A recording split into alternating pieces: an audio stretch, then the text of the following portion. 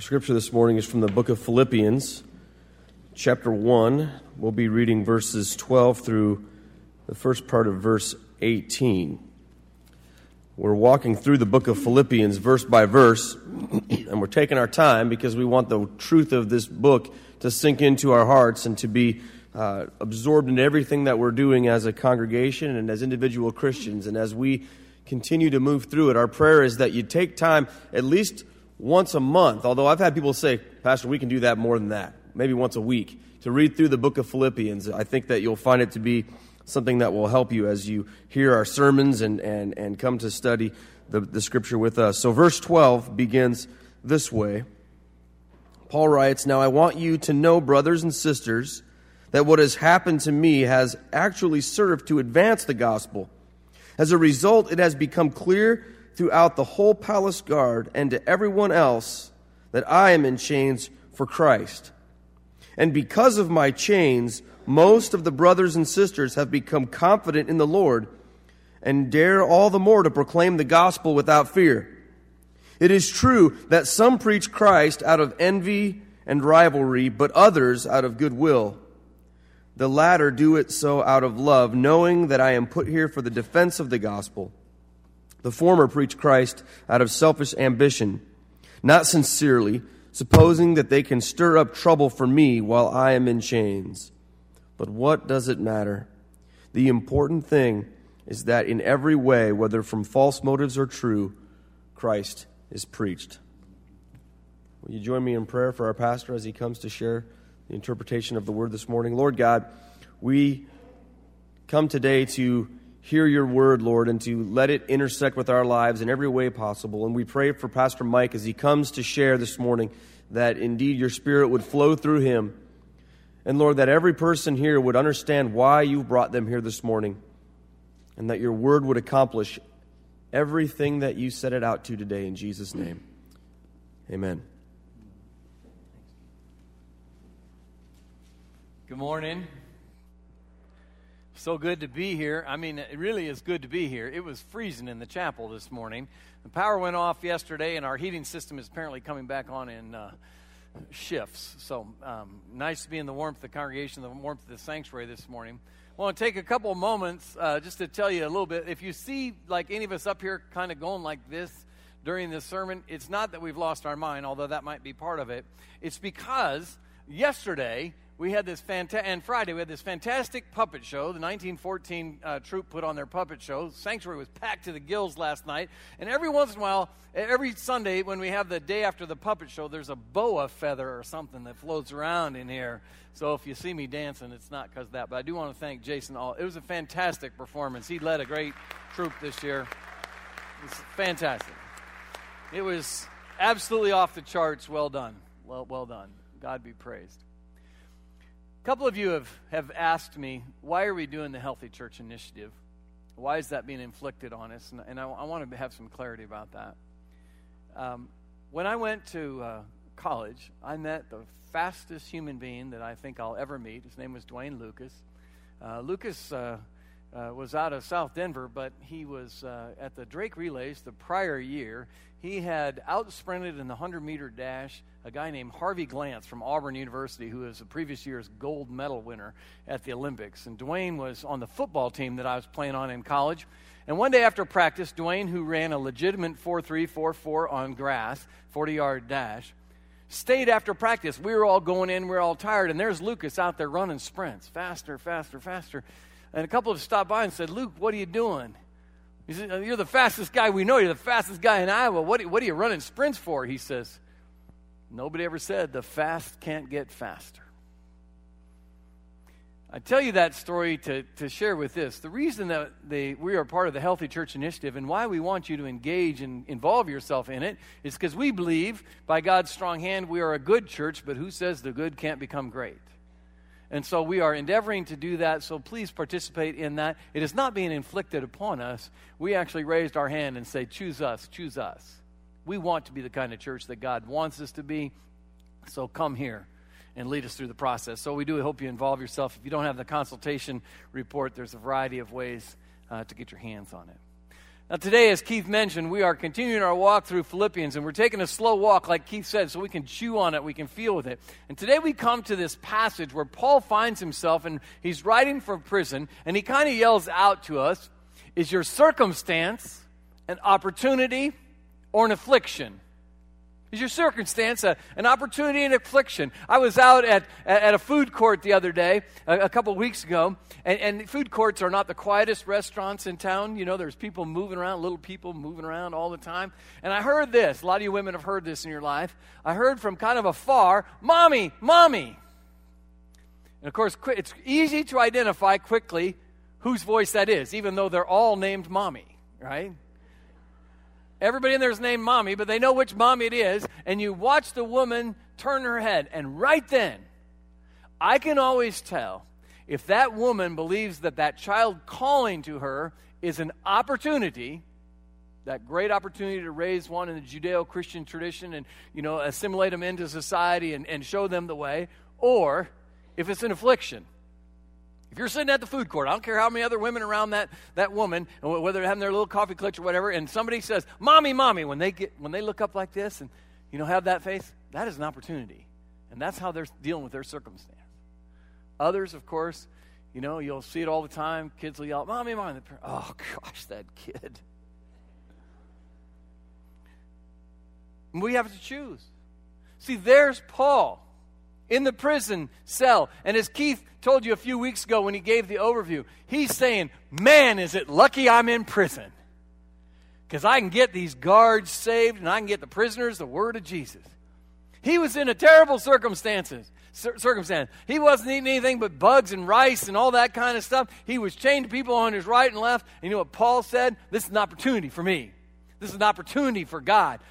I am having things afflicted upon me, but this is an opportunity, and I'm going to take it." And he says that to us, Christians, so that we might understand something very clear. Do not resent where God has put you. You are in a place to serve. Do not resent where God has put you, for you are in a place to serve. Dave Reaver, maybe some of you have come across him, enlisted in 1968. To go to the Vietnam War. He felt it was the right thing to do. He loved his country, went to Vietnam. He was in a boat there, and they were going down the river, and I don't know enough about it. I just know a little bit about the story he's told. But he picked up what's known as a white phosphorus grenade, and his job was to pull the pin and throw it at whatever they were throwing it at. And apparently those grenades, when you pick them up, you're supposed to pull the pin, and they have a handful of seconds before it goes off. And when he pulled the pin, it went off. Now, the white phosphorus came out of there and literally consumed his body with flames. He was on fire from top to bottom. He was in the river. They were in the boat, so he just jumped in the river, but the fire was so great, the water would not put the flames out. Almost immediately, he was covered pretty much head to toe with third-degree burns. When he came out of the water and his friends that were dragging him, certainly they thought they were dead. One of his friends looked inside of his chest cavity, could literally see his heart beating. Very difficult. No one you would think would survive from that. And what Dave Reaver was saying as he was being dragged onto the shore was saying, "Dear God, I know you put me on this earth for a purpose. Let this be an opportunity."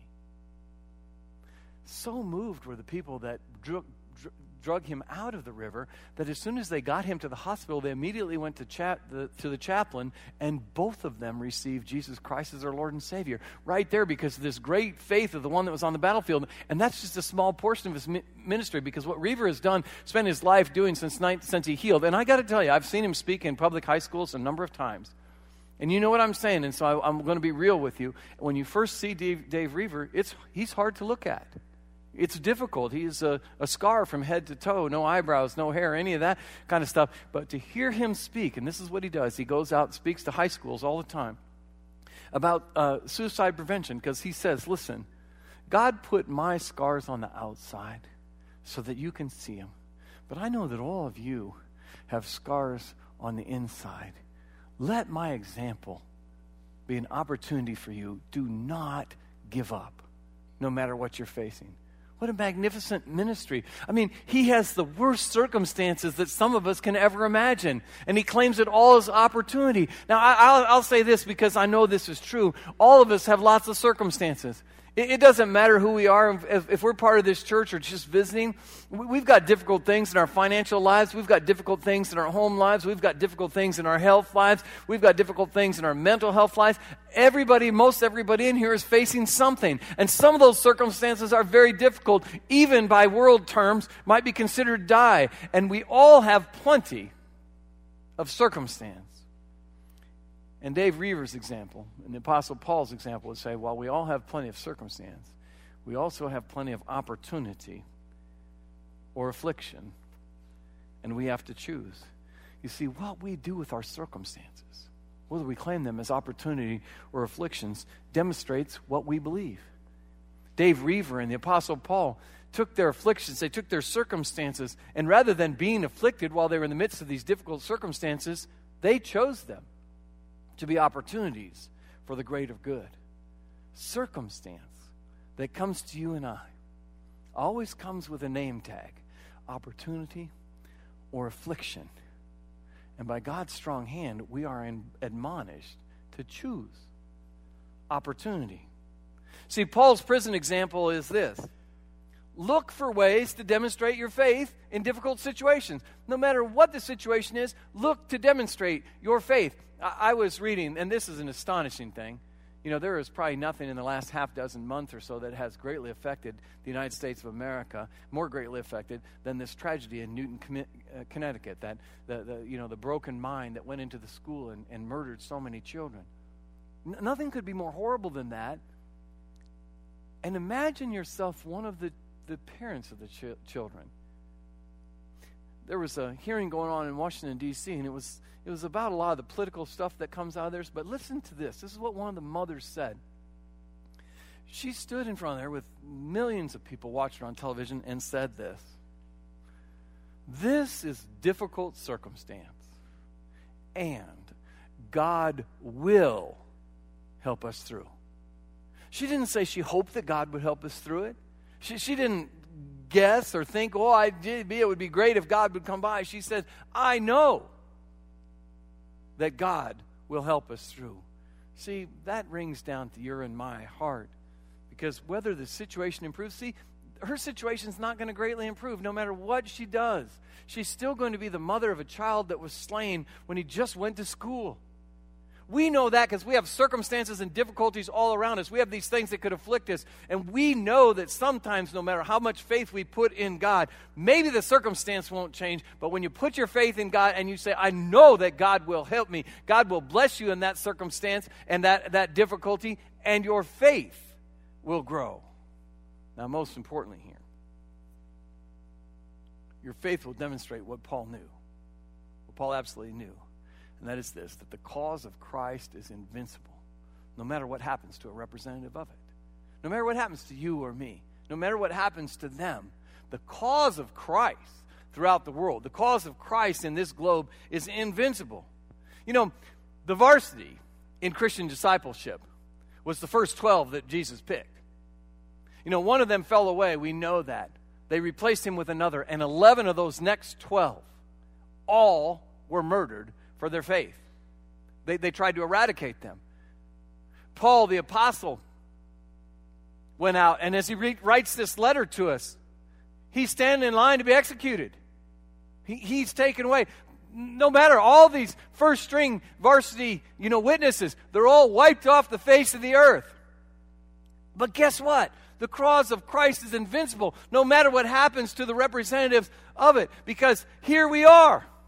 2,000 years later, the first string was gone. Their witness didn't even get to go past one generation. And here we are on a Sunday morning. Why? It's pretty simplistic. Because they found what to live for. Because they could identify what was worth dying for. Christ crucified. You see, Christ crucified is the worst circumstance that you can imagine. Jesus is either afflicted with beatings, with rejection, with crowns of thorns, with swords in the side, with getting punched in the face, with being hung on the cross and dying. He's either afflicted with that, or he's taking opportunity to show us that God is beyond all that. That no matter what happens to you and I, that God has us in His hands. The disciples all knew that regardless of what the circumstances you have in your life coming, the Lord has you in His strong hand. Now, why is it that they all knew that, and we have such a difficulty getting that across today? You know, if you look at this little cheap $28 Timex, you know, I've got a $28 watch. Do you understand that this $28 watch has more computing power in it than the entire world had at the end of World War II? This little cheap Timex watch. The world is filled with knowledge. The world has iPads and iTouches. We got the internet. We got smartphones. We can talk into our phones and they'll do what we ask them to do it. And guess what? With all this technology, with all this knowledge, there's more confusion and more brokenness in the world today than there's ever been. No new tech thing will solve it. No, you know, Keith's got this phone. We were driving down the road the other day. Keith's got a smartphone. Okay, and it's got, what's its helper, Siri? Is that who? Siri helps Keith out. And the thing about Siri is, if you got Siri, it's really kind of cool. Okay, but there's all this knowledge. He can go, Siri, find me my restaurant. It'll show him. Siri, find me the gym. Siri, take me to the Grinnell United Methodist Church. It'll tell him this. But guess what? He says, Siri, turn my phone off. It can't do it. It cannot do it. What's it say? It says, I am sorry, I should be able to do that, but I'm unable to. Right? Is that something like that? That's what it says. Okay? So we got all this technology, and it can't even turn itself off. How's it going to solve our problems? How's it going to solve that? We got so much knowledge out there, yet the brokenness just continues to expand. And we keep looking in every corner, but the answer's always been right in front of us. The answer is always Christ crucified.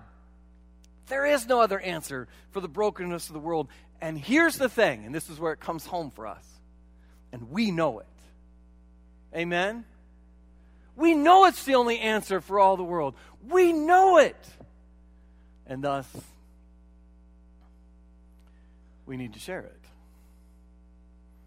But often we lack confidence. We lack confidence, don't we? You know, whenever you're trying to do something, the first thing you have to do is build up confidence. When I was a little kid, lived down in South Marion. When I first moved here, all the kids, the big kids in my neighborhood could ride their bike, and they could all get on their bike in the summer. I'm sure they got the appropriate permissions, and they could ride their bike to the pool. But I couldn't ride a big boy bike yet. I didn't have a bike with less than 2 or 3 or 4 wheels. I don't know what that was. So I had to learn how to ride a bike. We went to some kind of garage sale. I got my little bike, and I started to practice. But I lived in the neighborhood where I lived. There was a block right there, but you either had to be going up the hill, across, or down the hill. And that's not the place to learn first. So we had this street called D Avenue. And I could ride up and down D Avenue. First on the sidewalks, then as I gained confidence, as I fell less and less, I got out on the street. Because my goal, though, my goal was not to just learn how to ride the bike. My goal was to get to the pool. My goal was to get down to the pool on my own. Because if you don't know how to ride your bike, you got to sit around waiting for your mom to get ready and take you to the pool. And your friends are already 25 minutes ahead of you, and you know that takes forever. So you wait and wait and wait, but you gain confidence because that was the rule. If you learn how to ride your bike, if you can have responsibility, you can get down there. That's what it's like, gaining confidence in teaching the Lord and sharing the Lord with others. So we have to gain confidence to be able to share the Lord. And we do that by coming here. We do that by being together in Bible studies. We do that by being together in worship. Because the point of this is to get your heart warmed and closer to God and to build confidence. This is your flat land right here. This is where you can kind of get confidence in the Lord. You can express yourself in ways that you won't get turned down, that you won't fall down. Right here you can build confidence because I'll tell you this I know for sure. When you get confident in something, it leads to daring. My confidence always leads to daring something. When Paul was there in prison, he says, let my confidence be an example to you. Regardless of what happens to me, grow confidence, grow daring from me. You know, when I was a kid learning how to ride my bike, the goal was to get to the pool. And I knew I couldn't do it from the garage. I couldn't. No matter how much I practiced in the garage, I had to get out on the street. So eventually, I had to start going around the block. And finally, I had enough confidence that I was willing to take the dare. And I'll tell you what, first time I went around the block, guess what happened? I got going down 12th Street, which is a hill, runs right in front of Dan and Kay Chia's house. They weren't there. They'd have helped me if they'd lived there by then, but they weren't there yet. And I tried to make that turn onto D Avenue, and there was sand and stuff from the winter all over, and I went, biff. We did a Mikey road rash across there, right? I'm bleeding from my elbows and my knees, and I'm mad too. Because it hurt, and I want to get to the pool. And I wasn't going to quit just because I fell. Christian faith is like that too. Just because you fall doesn't mean you don't continue on. Because here's the thing. When you have confidence, it leads to daring, and daring is always greater than fear. Daring is always greater than our fear if it's filled with confidence. Because when you're confident in God, you will not fear the results. So many people have told me that they are afraid that they'll get rejected. But confidence that leads to daring is much greater than fear. And the result is, when you have confidence, you will take the dare necessary. You see, I finally got to that pool. I was 27 years old, but I got there. It was awesome. But see, when you have confidence that leads to fear and it's greater than daring, can you show that next slide because it's so cool, I love it. There it is. See, it's greater than daring. You'll have the confidence and the assurance that people may come to God, may come to know Him, may come to be in relation with Him because of you. Because you are daring enough to take the risk. Now here's the best news. The best news, and this is why I encourage you. The best news is this. The perfect can be expressed through the imperfect. The perfect can be expressed through the imperfect. Isn't that good news? See, the gospel is far more powerful than the worthiness of its communicators. The gospel is far more power than the worthiness of its ministers. You know, I was coming out in ministry in the 80s, and some of you remember the 80s. It was a great time in the church except for one thing. There was a word put in our lexicon that we can't unlearn, that we can't forget, and that word is televangelist. Remember them? They're still out there, but there was a whole scheme, strand of them, that televangelists that came out and they were on TV, and they got big. And then actually, unfortunately, one by one, they fell due to moral failure, due to inappropriate things of one nature. I was called over to a woman's house one day. Her name's Marilyn Cullen. She was a bedrock Christian, and she said, Pastor Mike, I want you to understand one thing. The best news is in the gospel is that the perfect can be expressed through the imperfect. Because I was divorced and going through the bottom of life. I was drinking a fifth of Black Velvet every single week. And I listened to a man talk to me about Jesus on TV, and I received Jesus Christ as my Lord and Savior. His name is Jim Baker, and he's one of the worst televangelists you ever had. He was the bottom feeder of that pit, but guess what? She learned Jesus Christ because of him. Even though he was imperfect, the worthiness of the gospel far outweighed the worthiness of the one who is sharing it. Men and women always have feet in clay, of clay. We're always flawed, but the imperfect can run through us if we're willing to be open and have confidence that leads to daring, that casts out and is bigger than fears. The best news is that the perfect can be expressed through the imperfect, and that's you and me. See, we have a role in this. God aligns us with His perfect will. He goes on about this all the time. I'm going to give you one ancillary text today, and that's from Romans chapter 6. I mean, this is how God aligns us. He tells us who we once were. We were once slaves, and He uses this example. This is how He aligns us, so listen carefully. I'm using an example from everyday life because of your human limitations. Just as you used to offer yourselves as slaves to impurity and ever-increasing wickedness, so now offer yourselves as slaves to righteousness that leads to holiness. Get that? Whatever comes, take the opportunity. When you were slaves to sin, you were free from the control of righteousness. But what benefit did you reap at that time from those things that you're now ashamed of? Those things result in death. But now that you have been set free from sin and become slaves of God, the benefit you reap leads to holiness, and the result is eternal life. For the wages of sin is death, But the gift of God is eternal life in Christ Jesus, our Lord. You see, if you receive Christ as your Lord and Savior, you have to worry about how qualified you are. He qualifies you. Because it doesn't matter what that's what Paul tells us. It doesn't matter what your confidence is. Doesn't even matter what your risk of daring. Doesn't even matter if somebody will reject us. Doesn't matter how afraid you are. That doesn't matter. What matters is where you put God in your life. Because we say this all the time in church. God does not call the qualified. He qualifies the called. Do you think the disciples had any qualifications that you would want to sit and listen to a sermon from before Pentecost? No. They were just Jesus' lackeys. They were trying to learn it, trying to get it. And at the day of Pentecost, them being faithful to Jesus, He dumped the Holy Spirit on them. They went out into the community and began to speak of every language in all creation, and people heard Jesus proclaimed in that day. They were not qualified to do such a thing. God called them and gave the qualifications He needed. Do you think Paul was qualified to be the leader of the Christian church in the Gentiles? He was going off to Damascus, Syria when God encountered him. He was going off to Damascus to round up a bunch of Christians, beat them nearly to death, and then drag them back across the wilderness so that they might be tried and crucified in Jerusalem.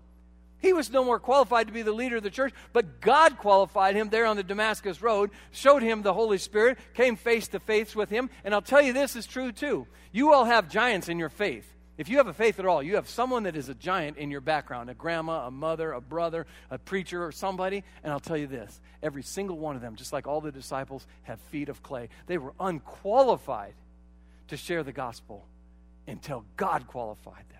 See, God does not call the qualified. He qualifies the called. Our role is to not stand around and start staring up, hey, I got to take 5 years of Bible study to become qualified so I can go out and talk. Our job is not to chase after the qualifications to proclaim the Gospels, but to receive the qualifications and to receive the call from the Lord, the things that He sends us to do. So here's the last thing. It's a repeat of the next thing. The best news, the perfect, can be expressed through the perfect, you and me, but there are no guarantees in this. It's always a can-be situation. You see, I want you to look this over. Right here in this place, Scott Hibben stood a couple weeks ago, our consultant, and said, 80% of the world in which you live, the North American culture, is unchurched or de-churched. 80% of the people around which you work every day, 80% of the people around which you play every day, 80% of the people that are probably in your families are either de-churched, which means they used to go to church and they quit coming to church, or they're unchurched.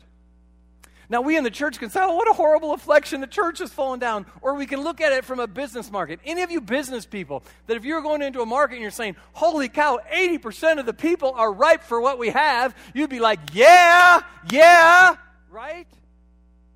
Because it's possible. If there's that much availability and this much fire in our bellies, we can grow the confidence by God's strong hand.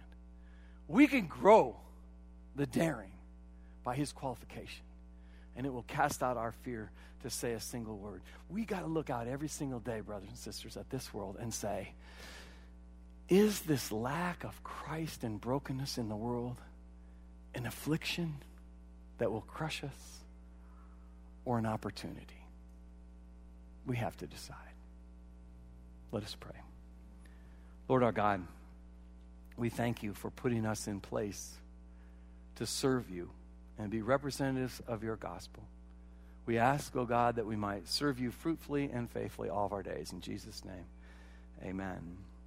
Brothers and sisters, we come to a moment of communion. And if you're a visitor or guest here, I just want to give you a quick little walkthrough of what we do. First, if you're a visitor and guest, understand this. You are invited to this. We deny no one the body and blood of Jesus Christ. This is for you.